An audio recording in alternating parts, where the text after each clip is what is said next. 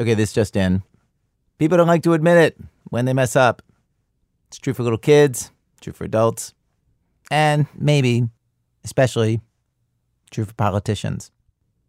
In just the last few weeks, President Trump has refused to apologize for calling for the deaths of the Central Park Five, even though somebody else admitted to that crime, and DNA evidence confirmed that version of the story. Joe Biden has refused to apologize for saying this about a segregationist senator back in the 70s. Quote, "He never called me boy. He always called me son." Presidential candidate and Senator Cory Booker called on Biden to apologize for it. Biden refused to apologize, called on Booker to apologize for the very thought that the remark might have been wrongheaded. And when politicians do apologize, you know how it goes. It's usually the kind of insincere, I regret the error, I meant no harm, I will do better kind of thing. Like the apology that the Prime Minister of Hong Kong issued this month after 2 million people took to the streets to protest how cozy she is with mainland China. As a chief executive, she said, "I still have more to learn, and to do better, to balance diverse interests and listen to people from all walks of life." Just imagine for a second your partner or your spouse saying something like that to you, like with that tone. Like, you would not feel reassured that they were really sorry. Okay, so years ago, when Barack Obama was still president, and I remember he was apologizing for some remark he'd made about small-town America, and around the same time, Hillary Clinton was apologizing for saying that she flew into Bosnia under sniper fire, which did not happen. I was interviewing this guy about something else completely, and somehow we got into the subject of this whole apology business. And the guy has 2 daughters. They were both around 13 years old back then. And he told me that whenever one of his daughters does something to the other, and he tells them to apologize, as their parent, usually the apology is fake, just pro forma, fake, the kid version of the politician's non-apology apology. And what do you do with that? Because how do you make somebody actually feel sorry for something they don't feel sorry for? I mean, there they are, and you're like, say you're sorry, say it like you mean it. And they don't mean it. They're not gonna. They don't yet have the empathy. Trying to explain to one of them, look, the way your sister feels is they go through life, they share with you, and then when you aren't generous with them, that makes them, you're trying to explain it like this, and you can see the look on their eye, like this cold, steely look. Like, I hear what you're saying, I hear your little fable, I'm just not buying it, And I don't know, they'll do lip service to it. They'll kind of sigh and shrug and sort of, in a sense, allow that perhaps that's the case. And then we take another shot at the apology. But as a parent, don't you feel like, well, okay, if all I'm going to get is lip service, at least I'm going to get the lip service. At least they recognize a moral code. Even if your heart's not in this, I want to watch you go through the motions. This is what people do, when they really are sorry. See, but that makes me feel more sympathetic to politicians or to this act, which actually usually fills me with contempt. I feel like, at least the politician is pretending and acknowledging, yes, there is a moral code. Like they don't feel sorry, but they'll acknowledge that someone should feel sorry. And I feel like, well, if that's what we're going to get out of our politicians, well, okay, I guess it's not what I want, but I can kind of live with that. Yeah. Well, that's making me, I don't know if you familiar with all the details of that Bible story about David and Bathsheba, And it's almost this funny modern politics story, right? No, I don't know this one. Oh, okay. Well, so it's here's King David, powerful king of Israel, and he basically commits adultery in office. He sees a woman that he can have because of his power, who's not his wife, and arranges her to come to the palace and has his way with her. And then the story's going to break. Her husband's going to find out. And he, in a very modern way, tries to quell the story, quash it, before it gets out. He has her husband sent to the front lines of battle where he gets killed. He does everything he can to hope that he can just actually hide it. He does not feel sorry about it. And he really digs himself in deep. And time goes on, and the prophet becomes aware of this, divinely, and comes to confront David on it. And what does he do? He tells him a story. He gets him engaged in this little fable about somebody who has a pet lamb, a poor man with a pet lamb that he loves like a pet, and that a rich man goes in and gets that lamb and prepares it for a meal. because of his power, he's able to, the poor man's like a serf who lives on his land. So the rich man's just like, hey, I'm taking that. Yeah, because it's just, everything you have is mine. So it's this really awful thing of, something that someone else valued very highly was valued very low, by the rich man just because of his power. Yeah. But Nathan's not telling him this story like it's a fable. He's telling him like, this is happening in your kingdom. What are you going to do about it? David gets all enraged on behalf of the victim and says, bring him here. We're going to do justice on him. We're going to see this done right. We're going to bring that rich man here, and we're going to punish him to the full extent of the law. And so David is like demanding justice for the perpetrator. And the prophet looks at him and says, you are the man. And that does it. Then David really gets it, and he comes apart, and he has a very genuine apology and repentance. But he does really end up paying for it, and he's a much better king afterward. And so if you could sit down, Clinton or Obama, and I don't know, you'd have to do something like that maybe. What's sad is that they both know this story. They're always talking about how they're always going to church. Yeah. That's a good point. They've already heard this story. Yeah. You wonder if one of their pastors would sit them down, tell them that story, and then say, you are the man.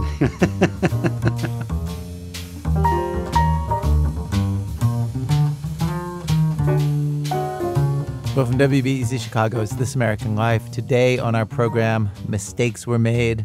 Stories of people apologizing in that way that amounts to not apologizing at all, not accepting responsibility for the things they've done. Our show today in 2 acts. Act 1, you're cold as ice. Act 2, you're willing to sacrifice our love. Stay with us.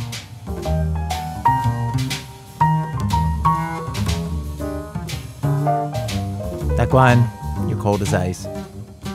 So many scientific advances begin with amateurs, with amateur enthusiasts. Or is that enthusiasts? Whatever. I'm talking about people who form little groups to explore new scientific ideas like robots or computers or just whatever. This story is about a group like that and the guy who led them. Sam Shaw tells the story. It was the 1960s, the decade of the first heart transplant and the first working laser.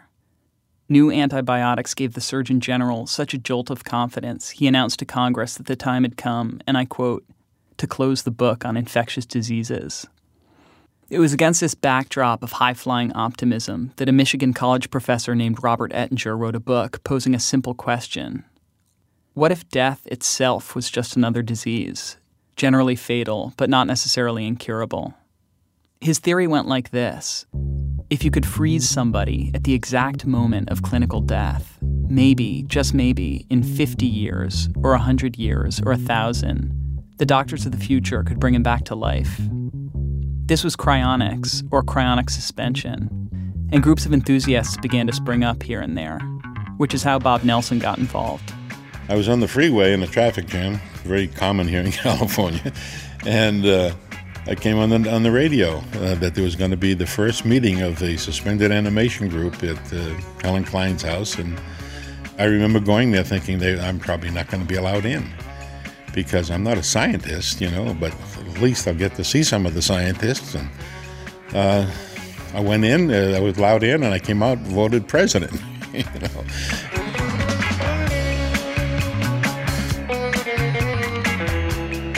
Bob had no medical or scientific training whatsoever, hadn't even finished high school.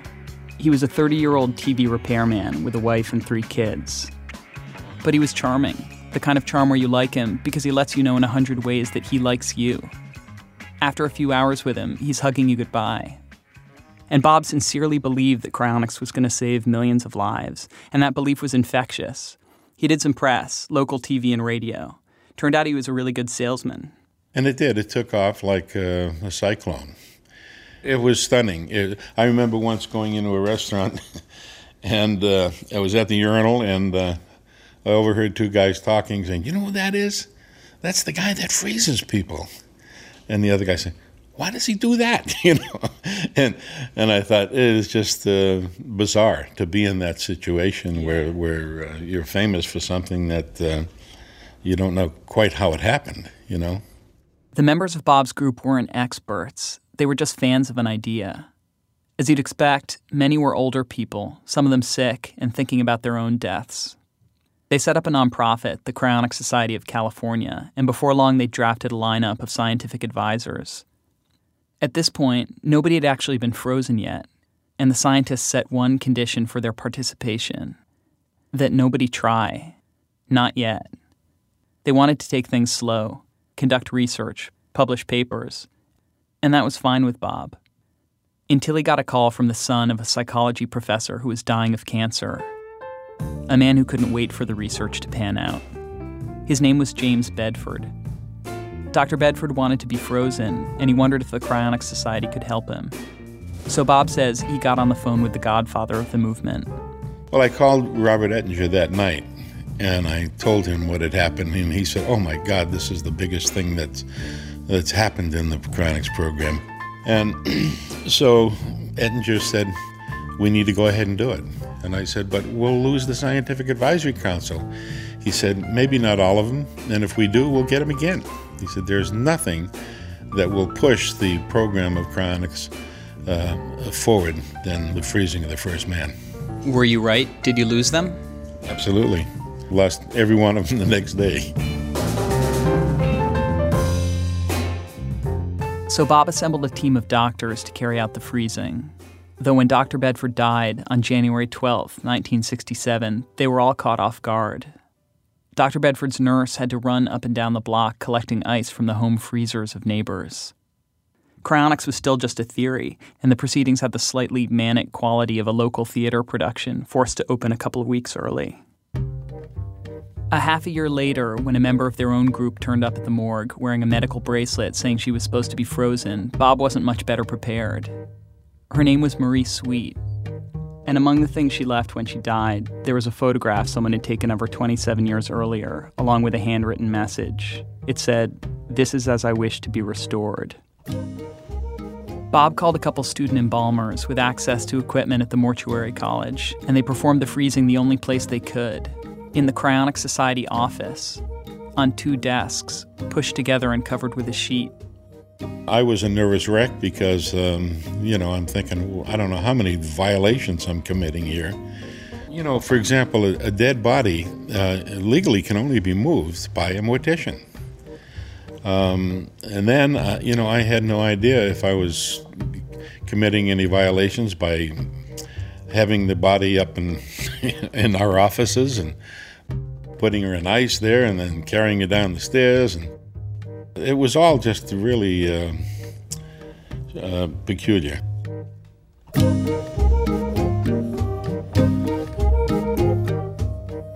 One challenge with cryonics is that the freezing process itself can do a lot of damage to the body. Living cells are full of water, and when water freezes, it expands, like a house in winter where the pipes burst. To minimize the damage, Bob and his team replaced the blood with special chemicals, a process called perfusion. Meanwhile, they packed ice around the head and body. A lot of ice. The goal was to get Marie into a giant stainless steel container, cooled by liquid nitrogen. A cryonics buff in Arizona had started building capsules for exactly this purpose. That's where Dr. Bedford ended up, sent there by his son after the first freezing. But it wasn't clear where to send Marie. The Cryonics Society had no place to keep a frozen body. For all they knew, centuries might pass before she could be thawed out and brought back to life. Which is to say, they needed someplace really permanent. That was going to cost a lot of money. Marie Sweet's husband managed to scrape together a few $100s, that's it, and the society was broke. What the society did have was a lot of enthusiastic members, all of them hoping to be suspended. Bob figured he'd let them decide whether to keep Marie frozen. It wasn't a very tough room. They all said, yeah, go ahead, Bob. Yeah, go ahead. Oh, okay. So, I should have said, well, is anybody going to help here? Or, is it just me? But it turned out it was just me. And then it got to the point where I began to realize that this was me.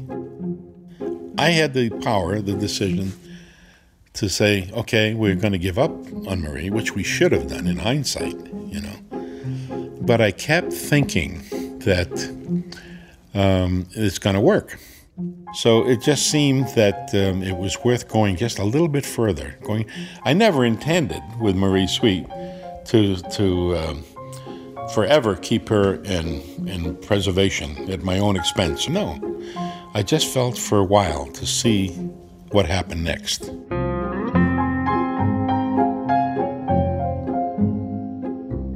This very reasonable position led Bob into a lot of very unreasonable decisions over the next few years. Decisions he's still explaining decades later. And what happened next is that another member of the society died. Now, Helen Klein, let me preface by saying, was for me very special. This was the lady that introduced me to the concept of cryonics. She was the one that had that first meeting. She just somehow put a spell on me, I just loved her. The society already had one body on its hands and no real plan of action. Like Marie Sweet, Helen Klein had died more or less penniless, leaving no funds to pay for a proper cryonic suspension. But the truth is, Bob liked these people, and he didn't want to let them down. And who knew? Maybe cryonics would be huge, and there'd be money in it someday. Once again, Bob put the question to the group, and once again they all agreed. Their friend deserved a shot at a second life. So Helen Klein followed Marie Sweet to a mortuary in the city of Buena Park, where Bob had jerry-rigged a temporary storage container, basically a wooden box lined with polyurethane.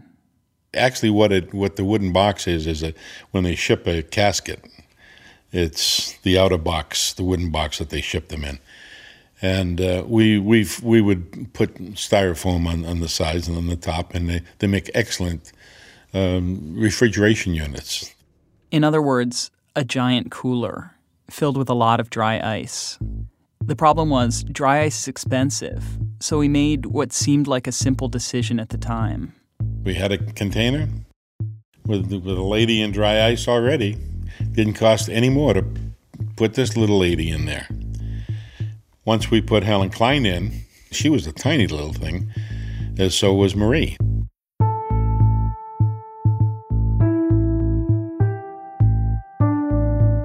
Maintaining the cooler was a big job, but Bob didn't really see an alternative.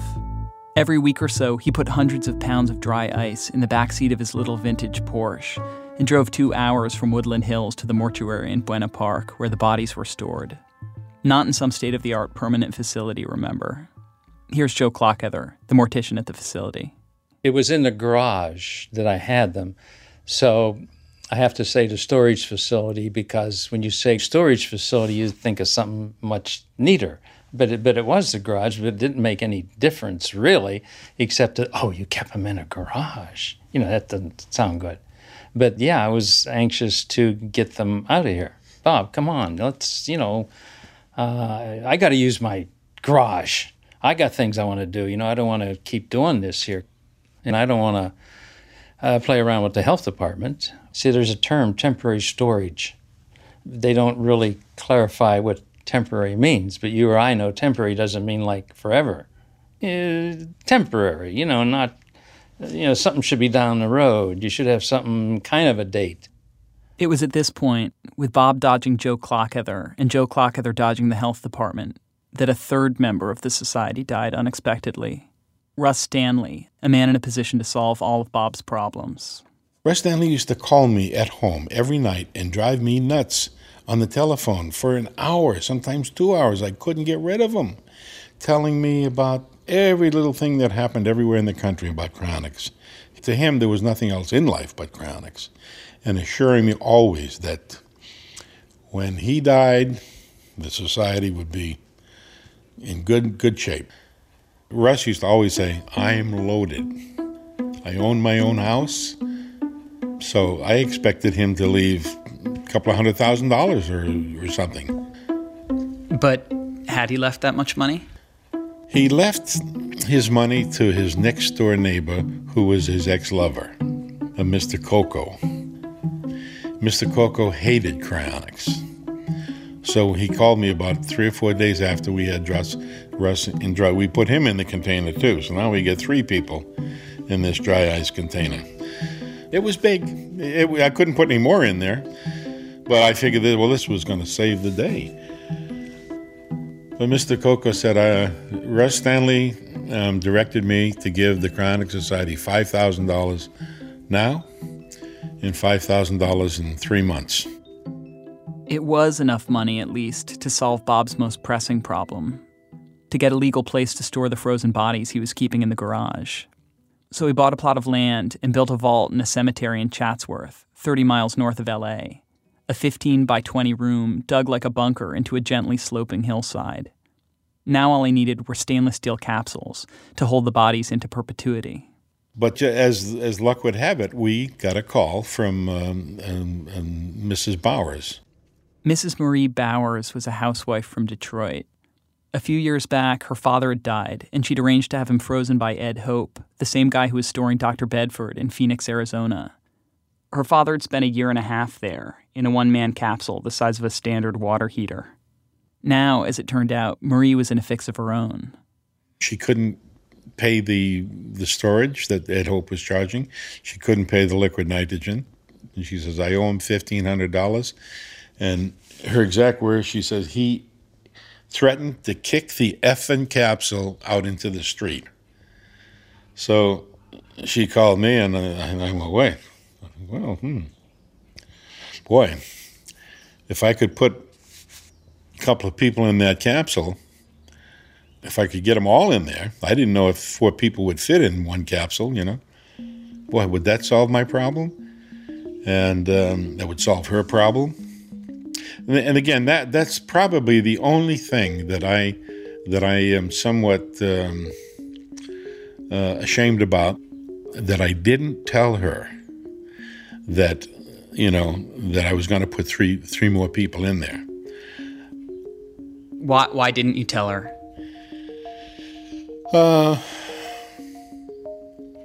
I don't know. Probably fear, you know. Were you afraid? Was there part of you that was like nervous if you did tell her that she might not go for it? I wasn't worried about that because she had no alternative. She had nowhere else to go. So why not tell her? I mean, what's the risk? Well, I didn't think it was necessary to burden her with that.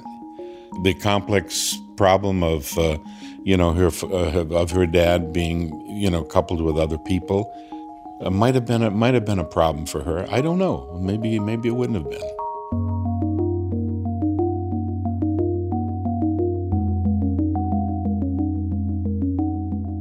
The capsule arrived at the mortuary in Buena Park in the spring of 1969, and Bob was there to greet it. A cryonic container is basically a giant thermos, one steel tube inside another with a vacuum in between. So long as you added liquid nitrogen once every few months, the tank stayed really cold.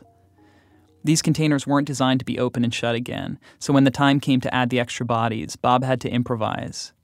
He drained the liquid nitrogen and had a welder open the capsule with a blowtorch. They spent most of the night unsealing the tank and arranging the bodies, which they wrapped head to toe in Mylar. Joe Clockether was there, too. Here again, I'm just kind of helping them because it's here, and I'm curious, too. Anybody would be curious, just to see. I was feeling excited and nervous because the question was, would we be able to, to orchestrate the arrangement of these bodies inside that container successfully? Well, first of all, you have to see how much room was in there. Yeah, just to move because of the configuration of the container. Well, it was round, of course, but just to get it to fit right. These people were frozen. And when they were frozen, could have been maybe an elbow out, so you might have to turn them another way to get the other one to slide beside them. I mean, it was cramped. Let's put it, it was cramped. You had to have gloves on because the body is like steel. And 300 degrees below zero, it's like holding a pot that's 300 degrees above zero. It's just, you can't do it.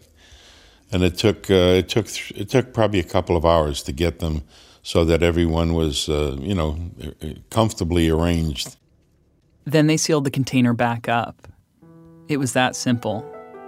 Bob told 2 confidants about the welder and the 4 bodies in the tank. Otherwise, he kept it a secret. He'd done what he felt he had to do. And for the moment, what he felt was relief. He'd steered the car back onto the road, secured a working capsule for the 4 people in his care, and a legal vault to keep it in. From here on out, he'd be practical and businesslike. No more soft-hearted exceptions. No more pro bono freezings.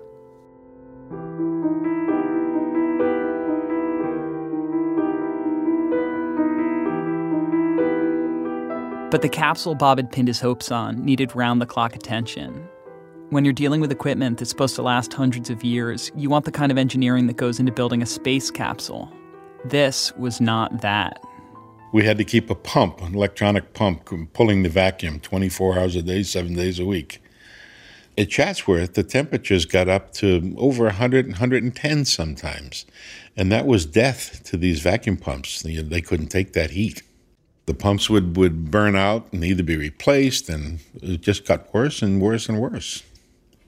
I was there, I would say, virtually every day. After Bob opened up the tank, it was never quite the same. The vacuum was shot, and the liquid nitrogen would boil away to nothing. Bob was constantly refilling the tank with coolant at a few $100 a pop. Sometimes he wrote checks from his personal bank account. Sometimes the checks would bounce. Meanwhile, he was flying around the country, giving lectures, showing off artists' renderings of the futuristic cryonics facility he planned to build, appearing on radio and TV talk shows. Regis Philbin, Phil Donahue. What exactly is the profusion process? The profusion process... Here he is on a local LA newscast. Protecting the patient biologically for the cold temperatures that he is going to be exposed to. You ever heard the movie Three Faces of Eve? This is the two faces of Bob Nelson. The dual role of my life was to, on the one hand, be a spokesman for cryonics, and then, on the other hand, was my nightmare responsibility of keeping this antique capsule running. The publicity worked. It attracted new people to be frozen, some of them with the ability to pay for it. Then, in July of 1971, Bob got a call from a Canadian man named Guy, the father of a 7-year-old girl dying of a rare kidney cancer. One day, everything was fine. The next day, doctors were telling him his child had weeks to live. The way Guy saw it, it didn't matter if cryonics was a long shot.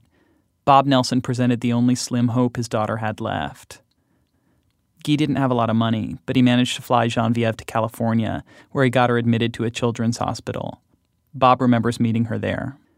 She was sitting on the bed, and her dad was with her. And she always had the expression of, it was so sad, so sad, because she knew how sick she was. She knew she was dying, and she didn't want to. Did her parents talk to her about the idea of being frozen? Yes, they did. And she didn't seem to have much of an opinion one way or the other, because it still meant that she had to die. And she didn't want to leave her sisters and her family. She wanted to go back to school. Bob knew he shouldn't be performing another free suspension, but he couldn't help it. He had a daughter of his own, just a couple years older. He went to see Geneviève a lot. One day, she made a request. Geneviève only spoke French, so the mother would interpret. And her mom said, Mr. Nelson, Geneviève wants to ask you a question. So I said, what? And she said, did I know where Disneyland was? And I said, yes, I do. Matter of fact, my buddy Donald Duck and Mickey Mouse worked there. And so she told Geneviève that, and Geneviève, oh, like that, And I said to her, Mom, why? She says, the doctor said that it'd be okay for her to go because sitting here is not good for her, I said, I can't believe it. So I said, tell Geneviève, could she be ready to go to Disneyland tomorrow morning? We went the next morning to pick up Geneviève and drove to Disneyland.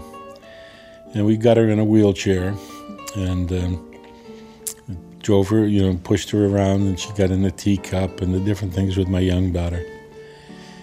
And then at one point, she was in one of these little kid turtle game, I think it was. And her mom says, Mr. Nelson, Geneviève wants to ask you another question. And I said, sure, well, what would that be? And she said, would I learn French so that she could talk to me? And I said, I will do that just for you.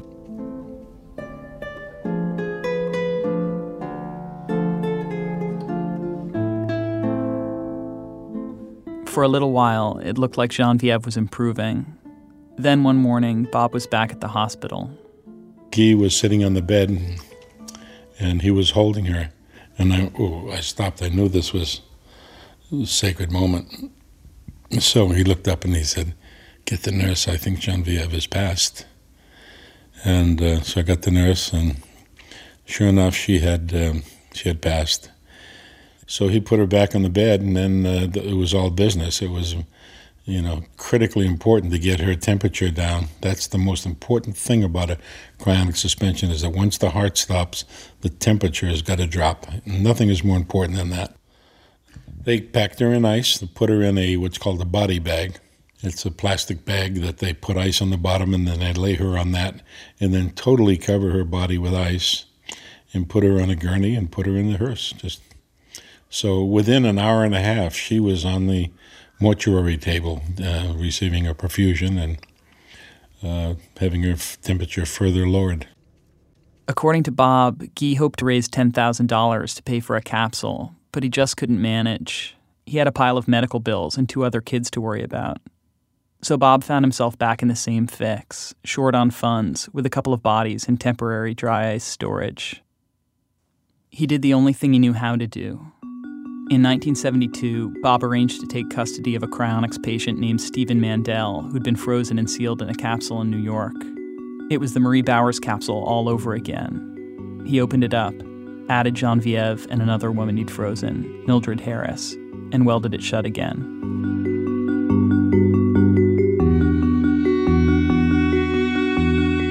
By now, the first capsule was breaking down more or less constantly, and Bob had hit a wall.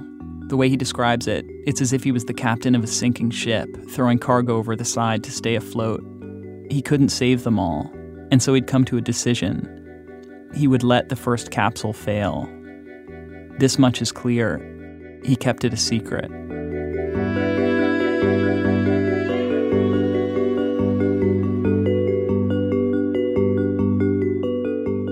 The second capsule was practically as bad as the first, constantly malfunctioning, boiling off liquid nitrogen, but Bob kept it going.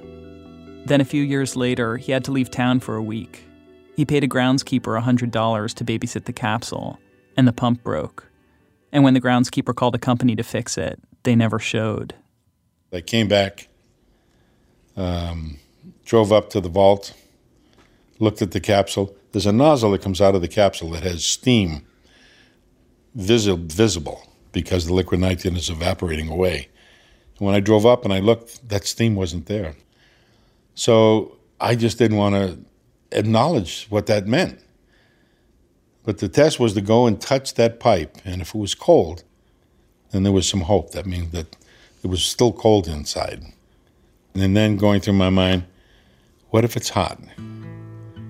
What if those bodies have decomposed? So I walk up to the capsule, I put my finger on it, and it was like touching a hot frying pan. It was the most painful emotional experience of my life. I had failed that little girl. I promised her dad. And that she was gone.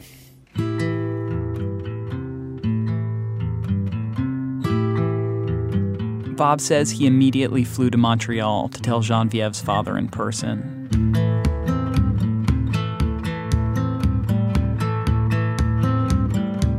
In Montreal, though, is where this story really starts to get interesting.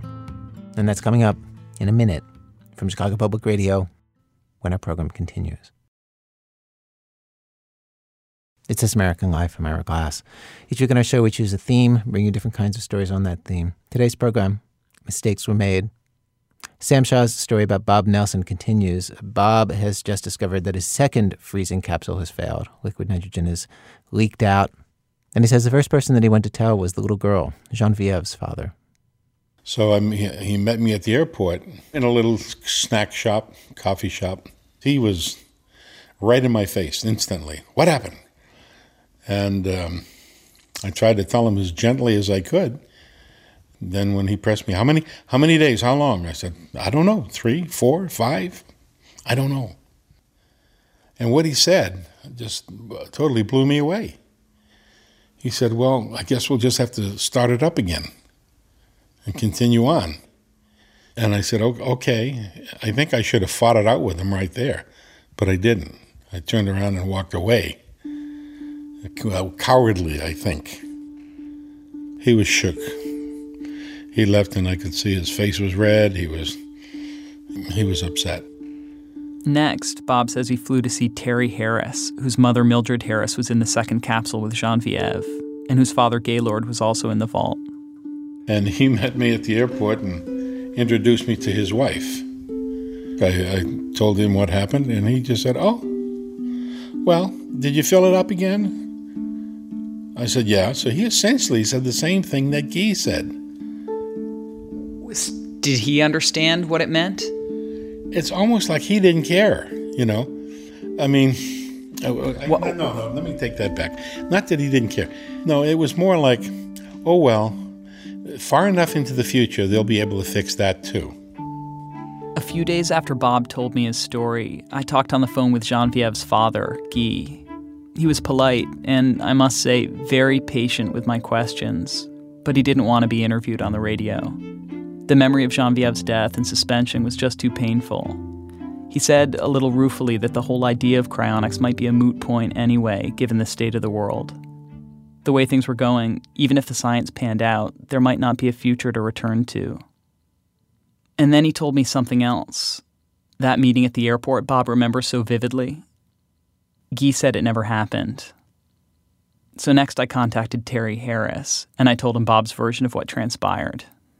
Terry, as you know, Bob tells this very detailed story about coming to tell you that the capsule... Terry says Bob never told him about the failure of the capsule. He had to hear about it from an article in a California newspaper that his aunt sent him in Des Moines. They said in the article that the machinery had, broken down, and it was just incredulous. I just couldn't believe it. So I called Bob, and he assured me that everything was fine, and then the paper was just trying to generate sensational readership, and so I never saw him. I just talked to him on the phone at that point. And Right. So there was never a time when Bob flew out and met with you at the airport? No. That would have been, the right and honorable thing to do, and I wished it had occurred, but it's just not accurate.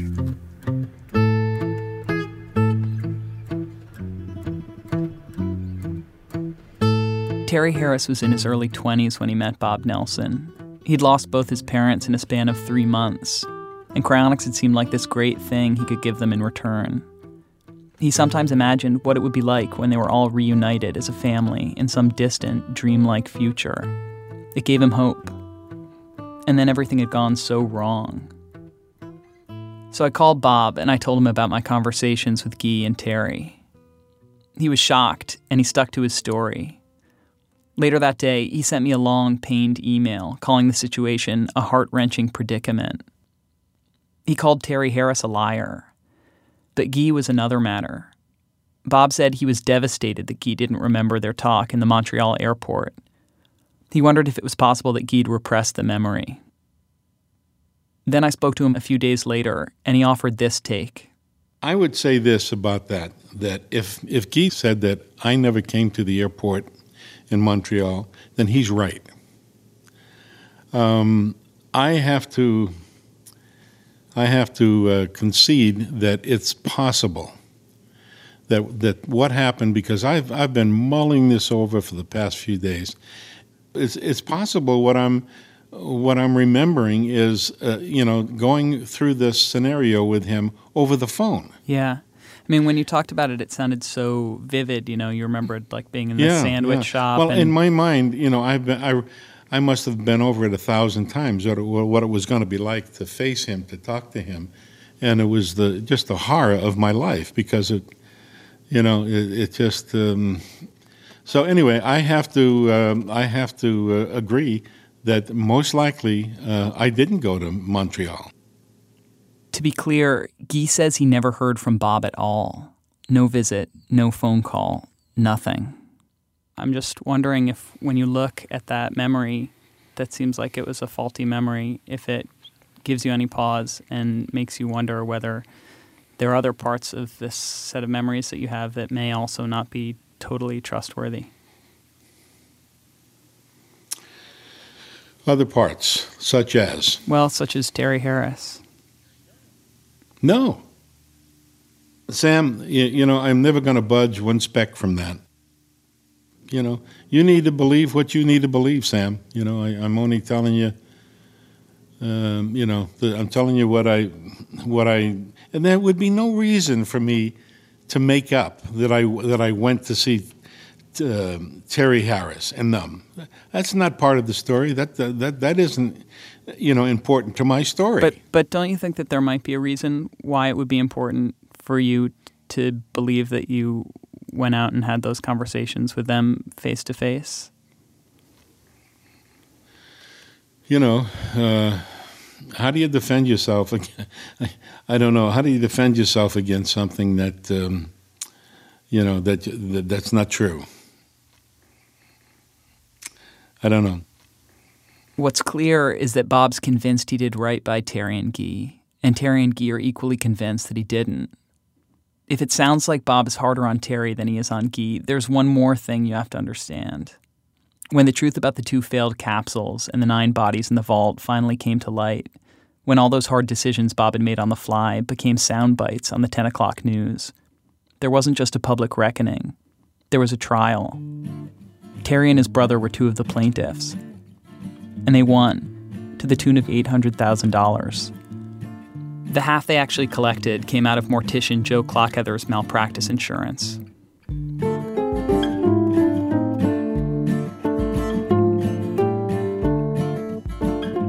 In 1979, the Harris brothers flew out to California to meet an attorney who led them to the vault at Chatsworth along with a local TV news team. By that point, Bob had washed his hands of the Cryonics Society. He was dead broke, and his marriage had fallen apart, and he just walked away. And for the first time, Terry saw the reality of his parents' situation with his own eyes. Well, the door in the facility was made of steel, and it was then chained and padlocked closed. The chain was rusty, and there was grass growing around that door where before it wasn't. And our attorney brought a pair of bolt cutters and removed that lock and chain and slid the door back, and we went down, and you could just see that, you know, there was pieces of equipment here and there, and the capsule lid open, and it was unbearable, just unbearable. And I was just numb, you know, just numb. I couldn't, you know, look inside that capsule, but I just, you know, backed away when I realized that there were just, you know, remains inside, and we had brought flowers, and so we laid them there by the capsule, and then I just went up the stairs and left.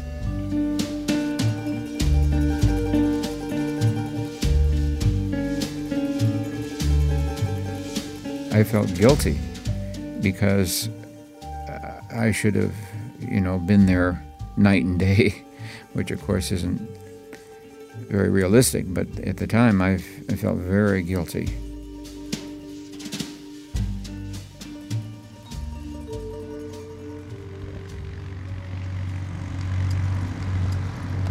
Here's the entrance. This is the management office over here. I mean, it looks identical to the day that I was here 40 years ago. This little shack was here. This chapel was exactly the same.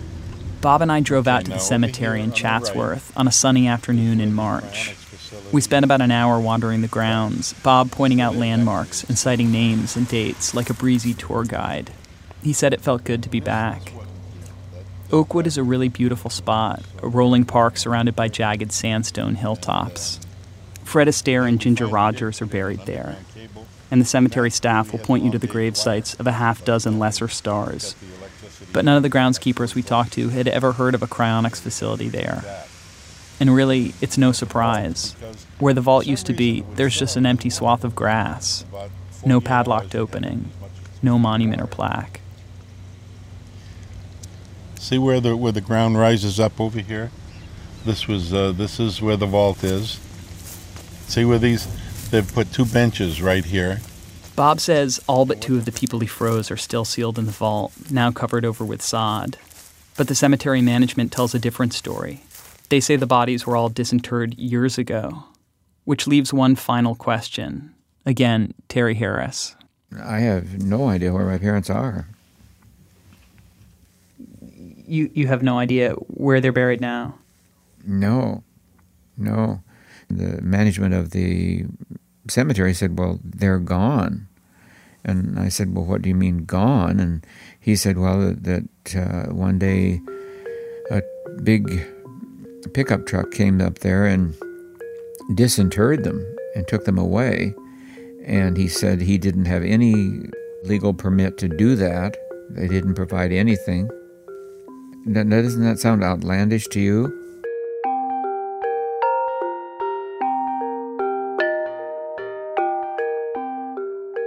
This is where all Bob's secrets and lies about the bodies finally led. To Terry Harris making phone calls, writing letters, combing through legal documents. Somewhere he figured there had to be a record, a clue that would tell him what had become of his parents. He's never found it.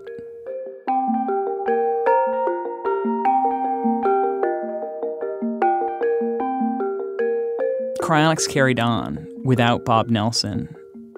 And all these years later, when people in the field tell Bob's story, they call it the Chatsworth disaster. On Cryonics discussion boards, he's been labeled a murderer, though of course, all the people he supposedly killed were dead to begin with.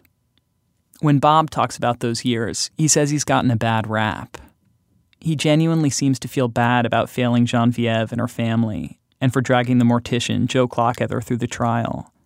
But just as emphatically, he'll tell you that his main mistake was caring too much, that the secrets he kept were necessary to keep the project going, and, above all, that the people he froze had donated their bodies under the Anatomical Gift Act. Which meant that they donated their body to the Cryonics Society of California. And according to my attorney, we could grind them up for hamburger if that's what we wanted to do. We were given the right by the state of California to carry on research and do whatever we wanted in the perfection of suspended animation. And so we just felt that, there's no need to be telling other people. I could have just locked that capsule, that vault up, and not told anybody that we'd stopped putting liquid nitrogen in there. I probably could have gone on until today. But at some point, I had to settle back down to reality.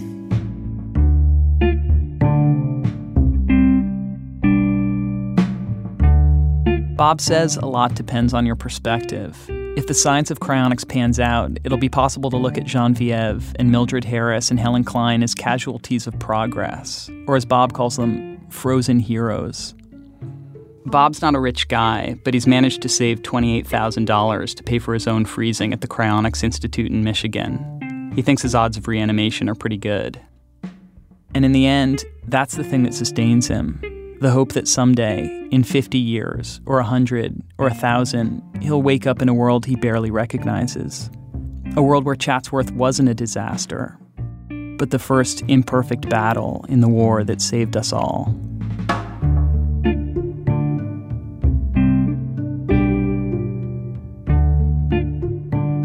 Sam Shaw. His regular job, he writes for television. Bob Nelson published a memoir about his years in cryonics. It's called Freezing People Is Not Easy. Today's show is a rerun, actually, from 2008. And years after we first ran this episode, Bob died. That was in June 2018. And as for his body, it took some time, but his family raised the money to honor his wishes. Bob is awaiting reanimation at the Cryonics Institute in Clinton Township, Michigan, alongside his hero, Robert Ettinger. His old friend and co-defendant, the mortician John Clockether, oversaw his suspension. I'm sorry, 2 words I always think after you're gone, when I realize I was acting all wrong. Act 2, you're willing to sacrifice our love. So one of our producers, Sean Cole, when we came up with this idea to do an episode about people who were apologizing without fully apologizing, he put out this poem, which is basically that in a nutshell. In addition to making radio, Sean is a published poet. So the poem's by William Carlos Williams, and it's a poem that's taught a lot in all sorts of poetry classes everywhere, and particularly elementary schools, which is where I heard about it. And the way it was taught to me was that it was an actual note that William Carlos Williams left for his wife. And I always sort of imagined like it's sitting there on the kitchen table waiting for her. Right. And it's called This Is Just to Say. I have eaten the plums that were in the icebox, and which you were probably saving for breakfast. Forgive me, they were delicious, so sweet, and so cold. What's funny about the poem is that he never really apologizes. He never apologizes. He says, forgive me, which is kind of a command.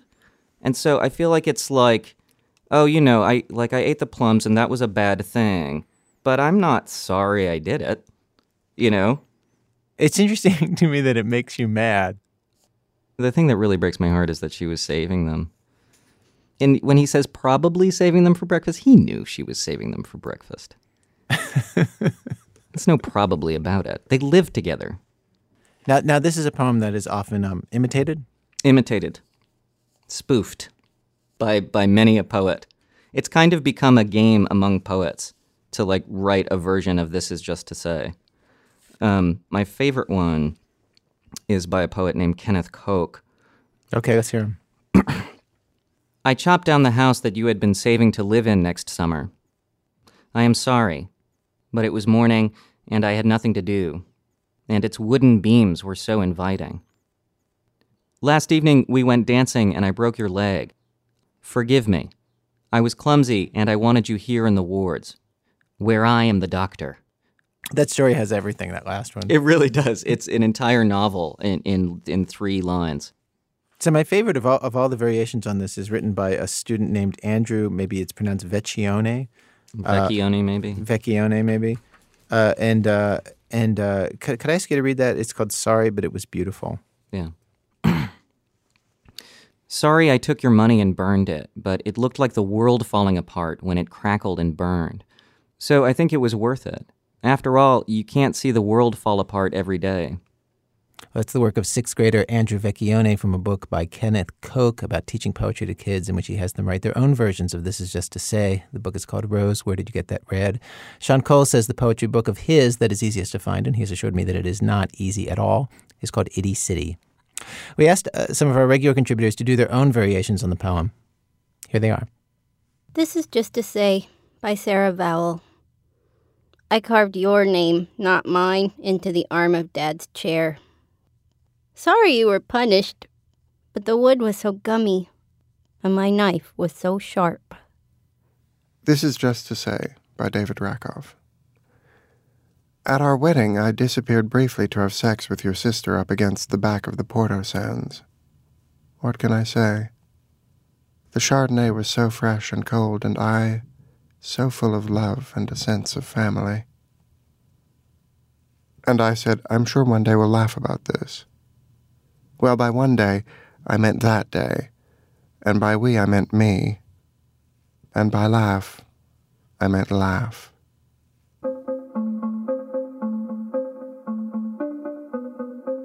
This Is Just to Say by Starlee Kine. 1.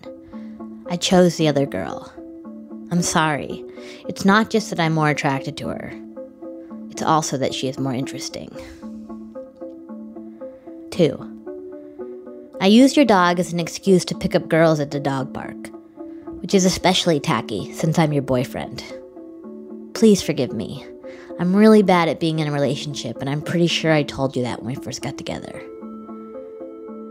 This Is Just to Say by Jonathan Goldstein. This is just to say, I have eaten the fruit of knowledge, but nothing happened. Not a word, no lightning or volcanoes, not even a drop of rain. So I was just wondering, are you there? This is Just to Say by Shalom Auslander. 1. I'm sorry you're overweight and drinking and feeling like everything in your life is doomed to failure. But this is probably why Mom said I was her favorite. 2. It sucks, little doe, that I hit you with my car. But at least you weren't alive to watch the hunters shoot your children. 3. He was a troublemaker, okay, and didn't know when to shut up. Still, we never would have killed him if we'd known he was the Lord.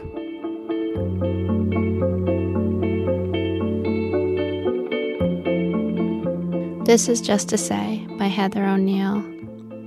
Dear Mom, this is just to say I forgive you for eating all the plums, the apples, the pears, and even drinking the last of the orange juice. I forgive you for emptying Dad's bank account and for painting stars on our station wagon right before you got in and drove away. I forgive you for leaving us without even saying goodbye. Your plans were always so sweet, so delicious, and so cold.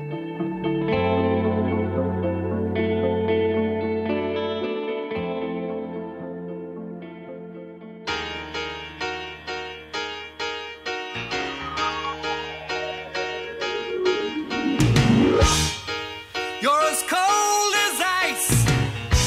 You're willing to sacrifice our love. Well, the program was produced today by Sarah Koenig and myself with Alex Bloomberg, Jane Barrie, Lisa Pollack, Robin Semi, and Alyssa Shipp, and Nancy Updike. Senior producer for today's show is Julie Snyder. Production help from Seth Lind. Music help today from Jessica Hopper. Additional help on today's rerun from Bim Adewunmi, Aviva de Kornfeld, Jared Floyd, Stowe Nelson, and Matt Tierney. Thanks today to Dave Dickerson and Chris Gethert. David Rakoff, one of our longtime contributors, who wrote a variation of This Is Just to Say in that last act. He died back in 2012. He is not frozen, but his books are still out there. Our website, thisamericanlife.org. This American Life is delivered to public radio stations by PRX, the Public Radio Exchange. Thanks, as always, to our program's co-founder, Mr. Tori Malatia, who reminds you, don't mess with him. I'm loaded. I own my own house. I'm Ira Glass. Back next week with more stories of This American Life.